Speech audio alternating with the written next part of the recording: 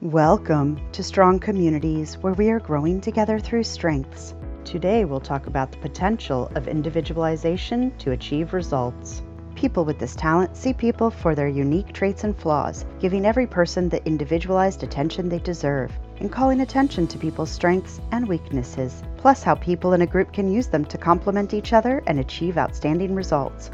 They're naturally gifted at building and organizing multi-talented teams because they understand how wildly different talents can work together to serve the same purpose and chase after the same goals. But it's the way they do it that gives this talent a special power over others. They're devoted to jumpstarting people's hidden talents by pushing their secret buttons based on how they act, what they like and dislike, essentially creating a customized plan of growth and development for every person on a team, and helping them fulfill their role to their full potential.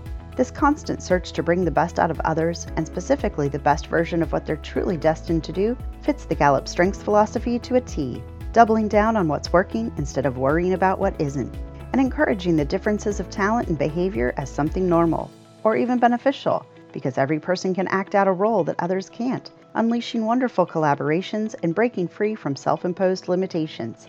In a nutshell, that's how this talent's potential looks when trying to achieve results. A builder of multi-talented teams that understands the unique role each of their teammates fulfill, and all these talents come together in favor of the same goal.